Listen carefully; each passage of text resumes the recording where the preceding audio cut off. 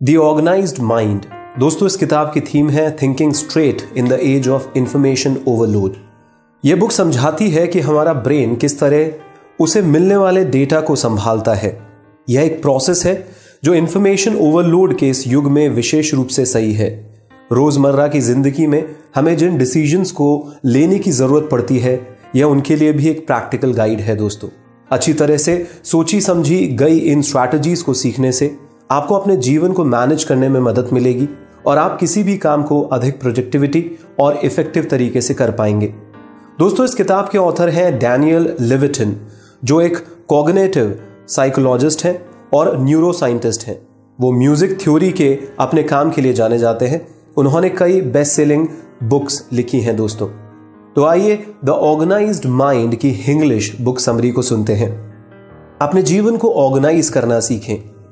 दोस्तों, जिस तरह से हमारा माइंड ब्रेन इंफॉर्मेशन को मैनेज करता है, वह अक्सर रहस्यमय लगता है। डैनियल लेविटिन ने इस बात से पर्दा उठाते हुए उन सिस्टम्स का खुलासा किया है जो तब काम कर रहे होते हैं जब हम कार चलाते हैं, कुछ नया सीखते हैं या यह याद रखने की कोशिश करते हैं कि हमने कुछ कहां पर रखा है। इन प्रोसेसेस की अधिक समझ के साथ आप अपनी लाइफ को ऑर्गेनाइज करने के लिए बेहतर रूप से तैयार हो जाएंगे। आपको यह भी पता चलेगा कि सरल टेक्निक्स को कैसे अप्लाई किया जाए। आप काम पर प्रोडक्टिव बने रहने का सबसे अच्छा तरीका जानेंगे और उन सिचुएशन से निपटना भी सीखेंगे जो आपके कंट्रोल से बाहर है। ब्रेन एक समय में लिमिटेड इनपुट्स पर ही फोकस कर सकता है। आइए दोस्तों, इस पॉइंट को हम कुछ एग्जाम्पल्स के साथ डिटेल में समझते हैं। दोस्तों, क्या आपने कभी अपने आप से कहा है कि आप ऑर्गेनाइज्ड होना चाहते हैं? यह एक आसान वादा है, लेकिन इस पर एक्शन लेना मुश्किल है। दोस्तों, तो आप कहां से शुरू कर सकते हैं? इससे पहले कि हम इस चुनौती का सामना करें, हमें पहले डिटेल में यह समझना होगा कि हमारा माइंड कैसे काम करता है। स्पेसिफिकली हमारा अटेंशनल सिस्टम कैसे काम करता है। यह वह सिस्टम है जिससे हमारा ब्रेन जानकारी को संभालता है और कैटेगराइज करता है। आज के समय में हम इस सिस्टम में कई चैलेंजेस का सामना कर रहे हैं, क्योंकि हमारा दिमाग उन नए फैक्ट्स और विजुअल्स की बाढ़ से निपटने के लिए तैयार नहीं है जिनका हम हर रोज सामना करते हैं। इसके बजाय एक समय में एक चीज पर फोकस करने पर दिमाग सबसे अच्छी तरह काम करता है। यह हमारे पूर्वजों के लिए भी महत्वपूर्ण था, जो बेहद फोकस्ड रहकर सफलतापूर्वक शिकार किया करते थे। उनकी सोच केवल इंपॉर्टेंट घटनाओं से डिस्टर्ब होती होगी, जैसे कि उनकी ओर बढ़ते हुए हिंसक जंगली जानवर से। आजकल हम एक साथ कई काम करने की लगातार कोशिश कर रहे हैं, जैसे कार चलाते समय रेडियो को सुनना और अपकमिंग बिजनेस मीटिंग के बारे में सोचना। यह अनकॉमन नहीं है दोस्तों, यह कुछ ऐसा है जिसे हमारा ब्रेन सफलतापूर्वक करने के लिए तैयार नहीं हुआ है, जिसका मतलब है कि मल्टीटास्किंग एक कीमत पर आती है। जब हम अपना ध्यान अलग अलग एक्टिविटीज के बीच लगाते हैं, तो हमारा ब्रेन प्रभावी रूप से काम करने में असमर्थ होता है। यह बदले में हमारे बिना सोचे समझे गलतियां करने या चीजों को भूलने और गलत जगह पर रख देने का कारण बनता है।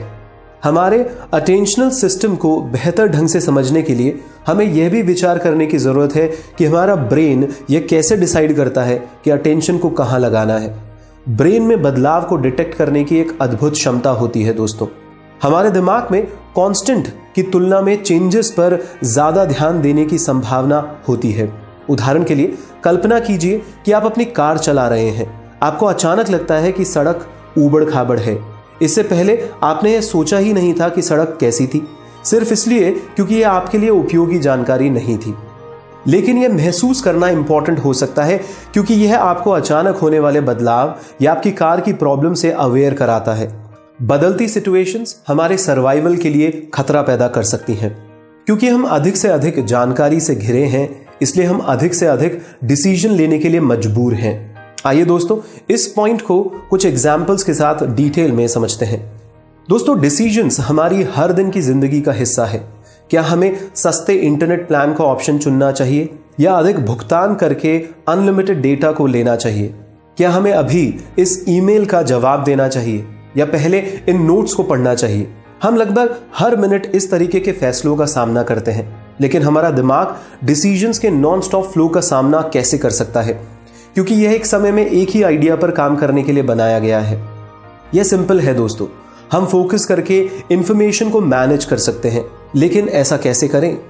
जैसा कि हमने सीखा है, हमारा ब्रेन बाय डिफॉल्ट उस इंफॉर्मेशन पर फोकस करता है जो हमारे लिए सबसे इंपॉर्टेंट होती है। तो यहां एक उदाहरण है। कल्पना कीजिए कि आप एक बिजी सड़क पर अपने खोए हुए कुत्ते की तलाश कर रहे हैं। आप ऑटोमेटिकली लोगों, कारों और बसों जैसी सभी बेमतलब की डिटेल्स को नेग्लेक्ट कर देते हैं और केवल उन चीजों पर फोकस करते हैं जो आपके कुत्ते के जैसे आकार या रंग की है।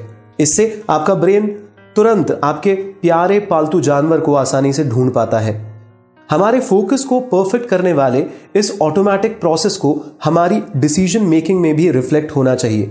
दूसरे शब्दों में, आपको कम इंपॉर्टेंट वाली डिटेल चॉइसेस पर बहुत अधिक समय नहीं देना चाहिए। इसके बजाय अपने डिसीजन लेने को सरल बनाने के लिए शॉर्टकट तरीके ढूंढने चाहिए।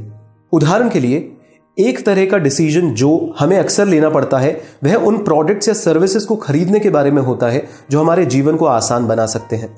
इन डिसीजंस का एनालिसिस करने का एक अच्छा तरीका हमारे अपने समय की कीमत को पैसों में तोलना होता है, क्योंकि यह हमें किसी भी प्रोडक्ट के वादों के फायदे को कंपेयर करने में मदद करता है। दोस्तों, मान लीजिए कि आप अपने घर को खुद साफ करने के बजाय किसी को काम पर रखने के बारे में सोच रहे हैं। अपने आप से पूछें कि क्या आप इस 2 घंटे के फ्री टाइम के लिए $50 का पेमेंट करने को तैयार होंगे? यदि आपका जवाब हाँ है तो बिना कोई और विचार किए इसे कर दें।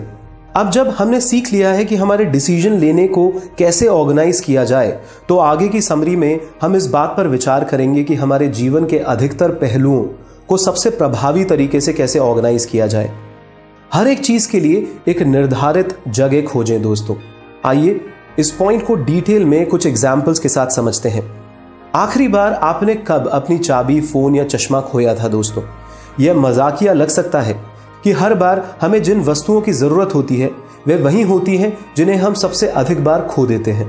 इसका कारण सीधा सा है, हम जिन चीजों को खो देते हैं हम उन्हें अक्सर अपने साथ रखते हैं। जिन वस्तुओं का हम केवल एक ही जगह पर यूज करते हैं, जैसे हमारे टूथब्रश, शायद ही वो कभी खोते हैं। दोस्तों, तो वास्तव में हमारे ब्रेन का एक विशेष हिस्सा चीजों के स्थान को याद रखने के लिए विशेष रूप से डेडिकेटेड होता है। इसे हिपोकैम्पस कहा जाता है और हमारे पूर्वजों के लिए यह जानना इंपॉर्टेंट था कि पानी का छेद कहाँ है या वह जगह कहाँ है जहां पर जंगली जानवर हो सकते हैं। हमारे हिपोकैम्पस के बारे में अधिक जानने के लिए रिसर्चर्स ने लंदन के टैक्सी ड्राइवर्स के दिमाग को स्टडी किया, क्योंकि उन्हें शहर के स्ट्रीट प्लान को याद रखने की जरूरत होती है। एक्सपेरिमेंट से पता चला कि ड्राइवर्स का हिपोकैम्पस उनके समान शिक्षा प्राप्त किए गए लोगों के और उनसे अधिक उम्र वाले लोगों के हिपोकैम्पस से बड़ा था।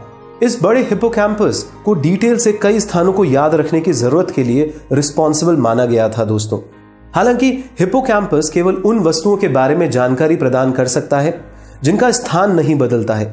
इसलिए एक टैक्सी ड्राइवर को यह याद रखने की प्रॉब्लम नहीं होती है किसी स्पेसिफिक इमारत तक कैसे पहुंचा जाए, परंतु यह हमारे लिए एक कंटिन्यूअस प्रॉब्लम है दोस्तों कि हम यह याद रख पाएं कि हमारी चाबियां कहां हैं। यह इंश्योर करने के लिए कि आपको हमेशा इन जरूरी चीजों की तलाश नहीं करनी है, आपको बस उनके लिए एक स्पेसिफिक जगह ढूंढनी होगी। अपनी चाबी के लिए आप दरवाजे के बगल में एक स्पेशल बाउल रख सकते हैं। यदि आप किसी सामान के लिए एक स्पेसिफिक जगह डिसाइड नहीं कर सकते हैं तो डुप्लीकेट चीजें खरीदना भी आपकी मदद कर सकता है। उदाहरण के लिए, यदि आपको पढ़ने के चश्मे की जरूरत है तो उसके लिए एक ही स्थान होना निराशाजनक हो सकता है, क्योंकि आपको अलग अलग जगहों पर उनकी जरूरत हो सकती है। इसके बजाय आप रात में पढ़ने के लिए अपने बेडरूम के लिए एक जोड़ी चश्मे और खरीद सकते हैं, जबकि एक और जोड़ी आप अपने ऑफिस के लिए बनवा सकते हैं। तो दोस्तों, अपने ब्रेन को एक ब्रेक दें, अपने ऑर्गेनाइजेशनल प्रोसेस को अपने दिमाग के बाहर ले जाएं। आइए दोस्तों, इस पॉइंट को कुछ एग्जाम्पल्स के साथ डिटेल में समझते हैं। क्या आप कभी भी अपने सर के अंदर घूम रहे सभी अलग अलग आइडियाज या विचारों से कंफ्यूजन महसूस करते हैं? यह इंश्योर करने का सबसे अच्छा तरीका है कि आप उन पर नजर रखें और उन्हें अपने दिमाग के बाहर ऑर्गेनाइज करें। अपने दिमाग को खाली करने के लिए चीजों को लिखना शुरू करें। दोस्तों, जैसे ही आप आइडियाज के बारे में सोचते हैं तो ओल्ड फैशन फ्लैश कार्ड्स आपको रिकॉर्ड करने और ऑर्गेनाइज करने का एक आसान और इफेक्टिव तरीका हो सकता है। उदाहरण के लिए, आप बस में हो सकते हैं और अचानक आपको याद आए कि आपको अपनी चाची के लिए जन्मदिन का उपहार खरीदना है। तनाव ना ले, बस इसे लिख दें और अब आप पूरे दिन इसे याद रखने की कोशिश करने का बोझ नहीं ढोएंगे दोस्तों। दूसरी ओर यदि कुछ ऐसा सोचते हैं जिसे आप तुरंत कर सकते हैं, जैसे कि अपनी चाची को जन्मदिन की शुभकामनाएं देना, तो इसे ज्यादा ना सोचें, इसे तुरंत कर दें। 2 मिनट रूल को ध्यान में रखें। यदि काम को पूरा होने में 2 मिनट से अधिक समय लगता है तो इसे लिख लें, नहीं तो सीधे इसे कर दें दोस्तों। एक और प्रभावी तरीका यह हो सकता है दोस्तों कि आप अपने लिखे गए विचारों को कैटेगरीज में ऑर्गेनाइज करें। इस तरह से हमारा दिमाग लगातार कई स्टिमुलस को कैटेगराइज करता है और हमारी सोच को आसान बनाने में मदद करता है। इस प्रकार समय की बचत होती है और हमारी अटेंशन कैपेसिटी भी बढ़ती है। उदाहरण के लिए यदि हम पंखों के साथ उड़ने वाली एक वस्तु को देखते हैं तो हमारा ब्रेन इसे पक्षी के रूप में पहचानता है। हालांकि ये पक्षी बाज या चील हो सकते हैं। विशेष रूप से पहचानने के बजाय इसे उस वाइड कैटेगरी में रखना आसान होता है। यही हमारे फ्लैश कार्ड के लिए भी सही है दोस्तों। उन्हें एक साथ कलेक्ट करें और उन्हें उन टॉपिक्स के अनुसार अलग अलग ग्रुप्स में बांट लें जिनसे वे रिलेट कर सकते हैं। ये पर्सनल लाइफ, काम या बच्चे जैसी कैटेगरीज भी हो सकती हैं। इस तरह आप अपने विचारों को ऑर्गेनाइज और एक्सेसिबल रख पाएंगे। अलग अलग तरीके की वस्तुओं के लिए एक जंक ड्रॉअर बनाना अविश्वसनीय रूप से प्रभावी है। हर दिन उनका उपयोग करें। आइए दोस्तों, इस पॉइंट को हम डिटेल में कुछ एग्जाम्पल्स के साथ समझते हैं। हमने देखा है दोस्तों कि कैसे कैटेगरीज बनाना हमारे विचारों और हमारे जीवन को ऑर्गेनाइज करने का एक शानदार तरीका है। लेकिन हमें उन वस्तुओं और विचारों के साथ क्या करना चाहिए जो किसी भी कैटेगरी में नहीं आते हैं। ये आइटम्स अपनी अलग अलग कैटेगरी बना सकते हैं। ब्रेन की कैटेगराइजिंग को उस तरह से देखा जा सकता है जैसे हम अपने रहने की जगहों को ऑर्गेनाइज करते हैं। हमारे घरों में आमतौर पर कम से कम एक जगह होती है जहां single light bulb, paper clip या कार क्लीनिंग प्रोडक्ट्स जैसी चीजें होती हैं। क्योंकि यदि आपके पास केवल कुछ ही लाइट बल्ब हैं तो उनके लिए एक स्पेसिफिक ड्रॉअर होने का कोई मतलब नहीं होगा। अन्य स्पेयर ऑब्जेक्ट्स के साथ उनको मिलाकर आप जगह को अधिक इफेक्टिवली यूज कर सकते हैं। आप भी इन जंक ड्रॉअर का उपयोग अपने काम पर कर सकते हैं। एक कॉमन फोल्डर में शायद वो डॉक्यूमेंट्स शामिल हो सकते हैं जिसमें दूसरे फोल्डर फिट नहीं होते हैं, लेकिन उन्हें निपटाना बहुत महत्वपूर्ण है दोस्तों। हालांकि जंक ड्रॉअर केवल तभी इफेक्टिव होगा जब हम समय समय पर उनका थोड़ा सा रखरखाव करते हैं। ऐसा करने का पहला तरीका नियमित रूप से उनकी चीजों की जांच करना है। यह हमें ट्रैक खोने से रोक देता है, जिससे इसके ऑर्गेनाइजेशनल एडवांटेज में कमी आएगी। कुछ चीजों को एक जंक ड्रॉअर से हटाया जा सकता है यदि आप उन चीजों को छांट रहे हैं जिन्हें आपने अभी तक यूज करने की जरूरत महसूस नहीं की है। तो यह पॉसिबिलिटी नहीं है कि आपको भविष्य में उनकी जरूरत होगी। इन्हें फेंका जा सकता है दोस्तों। आप यह भी कह सकते हैं कि आप बाद में अधिक स्पेसिफिक टाइप की चीजों के लिए जंक ड्रॉअर की वस्तुओं को अन्य स्थानों पर ले जा सकते हैं। उदाहरण के लिए शायद आपने हाल ही में स्क्रैप बुकिंग में अपनी हॉबी डेवलप की है।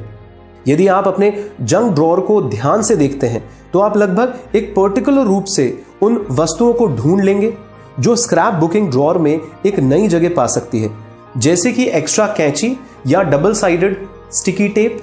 रिचार्ज के लिए अलग समय डिसाइड करें ताकि आप बाद में अपनी प्रोडक्टिविटी को बढ़ा सकें। हाँ दोस्तों, रिचार्ज के लिए अलग समय डिसाइड करें ताकि आप बाद में अपनी प्रोडक्टिविटी को बढ़ा सकें। आइए दोस्तों, इस पॉइंट को कुछ एग्जाम्पल्स के साथ डिटेल में समझते हैं। हर कोई जानता है कि एक अच्छी रात की नींद के बाद आप कहीं अधिक प्रोडक्टिव होते हैं, और फिर भी हम अक्सर थोड़े से अधिक काम करने के लिए कुछ घंटों के लिए इसे छोड़ देते हैं। लेकिन यह एक गलती है दोस्तों। जब हम सोते हैं तो हमारा ब्रेन काफी हार्डवर्क करता है। यह दिन भर की नॉलेज को प्रोसेस करता है और एग्जिस्टिंग नॉलेज में बदल देता है। यादें, समस्याएं और विचार अक्सर हमारे सपनों में दिखाई देते हैं और हमारे सोने के बाद हम किसी प्रॉब्लम को हल करने के लिए खुद को बेहतर पोजीशन में पा सकते हैं। यह प्रोसेस स्टडीज द्वारा सपोर्टेड है। रिसर्चर्स ने पाया है कि एक प्रॉब्लम को सॉल्व करने का प्रयास करने वाले छात्रों ने रात को जागने की जगह रात की नींद लेने के बाद बेहतर परफॉर्म किया। तो अल्टीमेटली आप सोने के बाद दुगनी स्पीड से काम कर सकते हैं। इससे पता चलता है कि नींद जरूरी है, और जब आप थके हुए होते हैं तो काम करने का प्रयास करना गलत है। नींद ही एकमात्र रास्ता नहीं है जिससे हम अपने दिमाग को फिर से चार्ज कर सकते हैं। कई कंपनीज ने एम्प्लॉइज के काम के समय को कम करके और आराम के लिए सुविधाएं और अवसर प्रदान करके भी बेनिफिट उठाया है दोस्तों। फॉर एग्जाम्पल, माइक्रोसॉफ्ट में एम्प्लॉय को आराम करने और रिचार्ज करने के लिए इन हाउस स्पा का उपयोग करने के लिए मोटिवेट किया जाता है। यह ना केवल एम्प्लॉयज के लिए बहुत अच्छा होता है, बल्कि जैसा कि स्टडीज से पता चला है कि काम के घंटों को कम करने पर प्रोडक्टिविटी बढ़ जाती है। ऐसी सुविधाओं के साथ रेस्ट करने से प्रोडक्टिविटी को बढ़ाने के लिए मोटिवेशन मिलती है। Accounting firm Ernst and Young ने एडिशनल वेकेशन टाइम की अनुमति देकर वर्कर्स की परफॉर्मेंस में सुधार किया है। वास्तव में एम्प्लॉयज द्वारा किए गए हर एडिशनल 10 वेकेशन आवर्स से एम्प्लॉयज की परफॉर्मेंस की रेटिंग में 8% की ग्रोथ हुई है।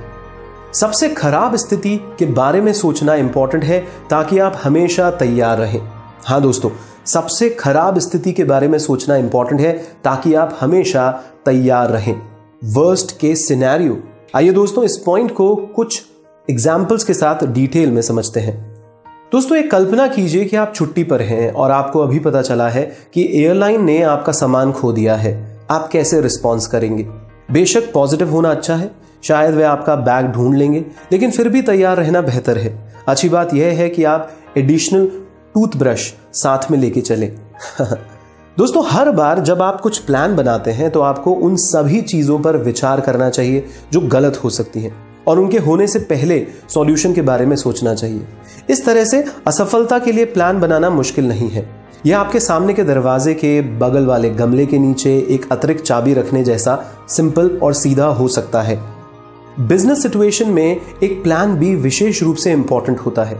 यह सच है कि कभी कभी सिर्फ बातें होती हैं, आप एक इंपॉर्टेंट अपॉइंटमेंट को भूल जाते हैं या आप किसी ऐसे व्यक्ति की कॉन्टैक्ट डिटेल्स खो देते हैं जिससे आपको बात करनी होती है। लेकिन यदि आप अपना समय आगे के प्लान को बनाने के लिए निकालते हैं तो इन गलतियों की संभावनाएं कम होंगी। दोस्तों, इलेक्ट्रॉनिक कैलेंडर की सहायता से आपके फोन, कंप्यूटर या दोनों पर आप यह इंश्योर कर सकते हैं कि आप फिर कभी मीटिंग्स के बारे में नहीं भूलेंगे। काम पर एक प्लान बी आपके ऑफिस में एक अतिरिक्त शर्ट को भी शामिल किया जा सकता है, जो तब काम आ सकती है जब आप गलती से अपने बॉस के साथ एक इंपॉर्टेंट अपॉइंटमेंट से पहले अपनी कॉफी अपनी शर्ट पर गिरा लेते हैं। यह भी इंपॉर्टेंट है कि हम गलती को रोकने के लिए अकेले टेक्नोलॉजी पर डिपेंड नहीं हो सकते। दोस्तों, फोन, कंप्यूटर और अन्य टेक्निकल डिवाइसेस सही नहीं हैं और कुछ पॉइंट्स पर हमें बिना किसी चेतावनी के धोखा दे सकते हैं। यही कारण है कि आपको बैकअप के रूप में नॉन टेक्निकल सॉल्यूशंस को भी तैयार रखना चाहिए। यह कुछ ऐसा हो सकता है कि जो आपका टैक्सी ड्राइवर करता है। वे अपनी कार में प्लास्टिक क्रेडिट कार्ड प्रेस हमेशा रखते हैं ताकि अगर उनकी इलेक्ट्रॉनिक क्रेडिट कार्ड मशीन काम नहीं करती है तो वह यह इंश्योर कर सके कि टेक्निकल फेलियर के कारण वह कोई किराया नहीं खो रहे हैं। हम हर सवाल का जवाब नहीं जान सकते, लेकिन हम यह जान सकते हैं कि इसे कहां और कैसे ढूंढा जाए। हाँ दोस्तों, हम हर सवाल का जवाब नहीं जान सकते, लेकिन हम यह जान सकते हैं कि इसे कहां और कैसे ढूंढा जाए। आइए दोस्तों, इस पॉइंट को कुछ एग्जाम्पल्स के साथ डिटेल में समझते हैं। दोस्तों, आज हम अपने दादा दादी के समय से बहुत अलग जीवन जीते हैं। सबसे बड़े बदलाव में से एक वह तरीका है जिससे हम बिना ज्यादा समय लगाए बड़ी मात्रा में जानकारी को आसानी से प्राप्त कर सकते हैं। इसमें कुछ मिनट गूगल करने से भी कम समय लगता है। दोस्तों, फिर भी एक इंपॉर्टेंट सवाल जो हमें लगातार खुद से पूछना चाहिए वो है कि क्या यह जानकारी विश्वसनीय है।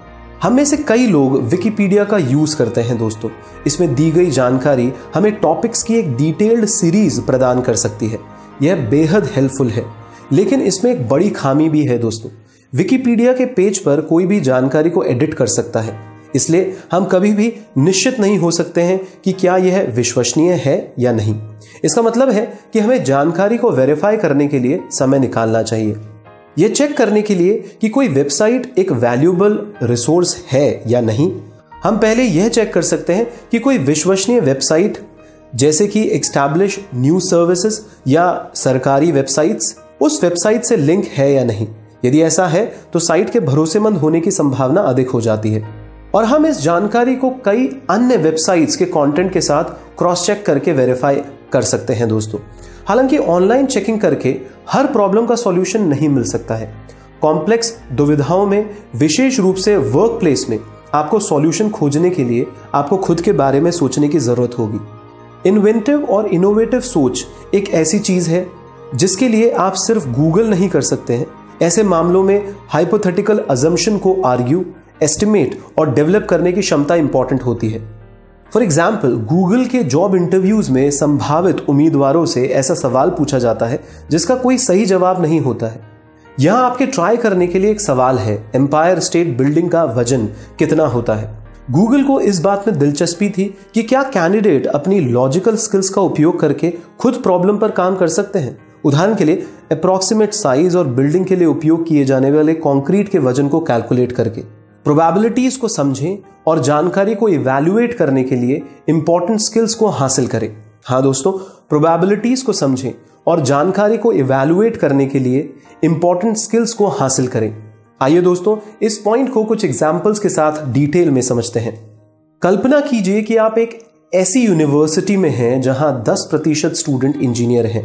यहां एक स्टूडेंट एक पॉकेट प्रोटेक्टर पहन के आता है जो आपकी शर्ट की जेब में पेन रखने के लिए काम आती है।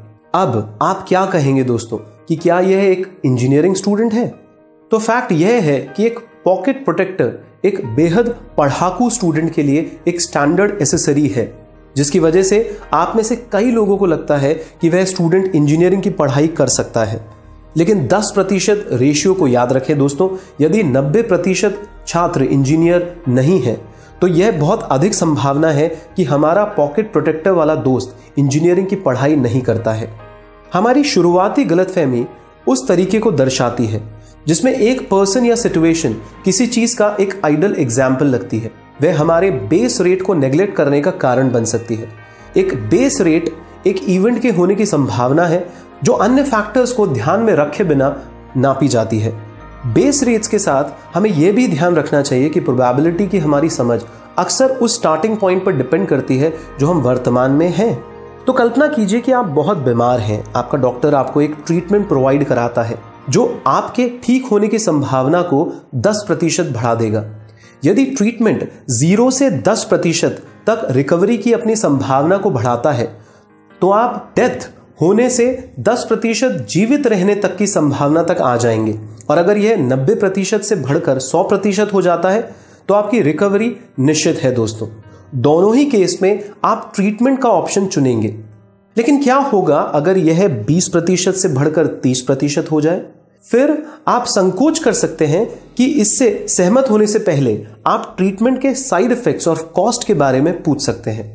एक स्टैटिस्टिकल पर्सपेक्टिव से यह अजीब है क्योंकि इन सभी मामलों में 10% की वृद्धि सेम है। सिनेरियो उनके अलग अलग स्टार्टिंग पॉइंट्स के कारण अलग अलग महसूस होते हैं।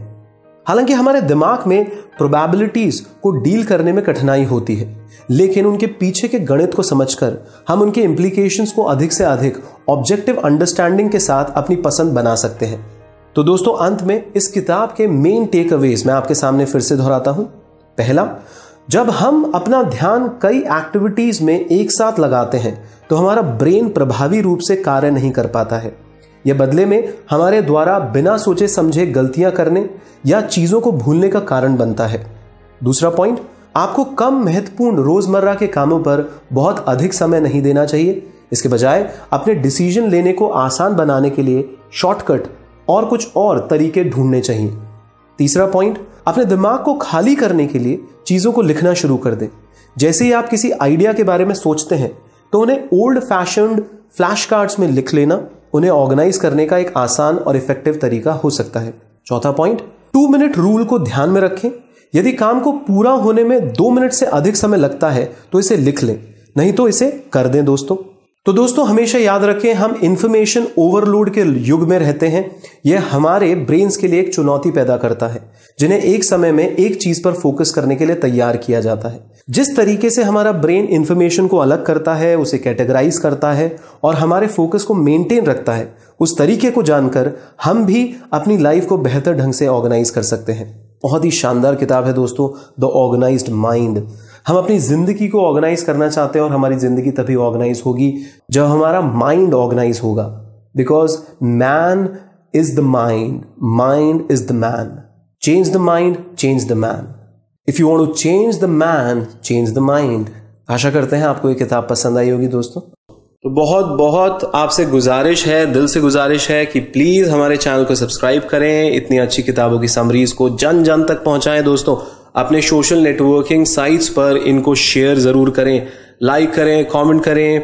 हम चाहते हैं कि आप तन मन धन किसी भी प्रकार दोस्तों, क्योंकि मदद से ही अच्छा काम आगे बढ़ सकता है, तो यदि आप किसी भी प्रकार हमारी कोई भी सहायता करना चाहें तो 9829644744 पे आप मैसेज कर सकते हैं। हमारी टीम आपसे कांटेक्ट करेगी। तो आप कुछ भी देना चाहें किसी भी तरीके से शेयर ही कर लीजिए इन किताबों को, वो भी एक तरीके से देना है। लोगों को कह दीजिए कि इस चैनल को सब्सक्राइब करें, वो भी एक तरीके से देना है।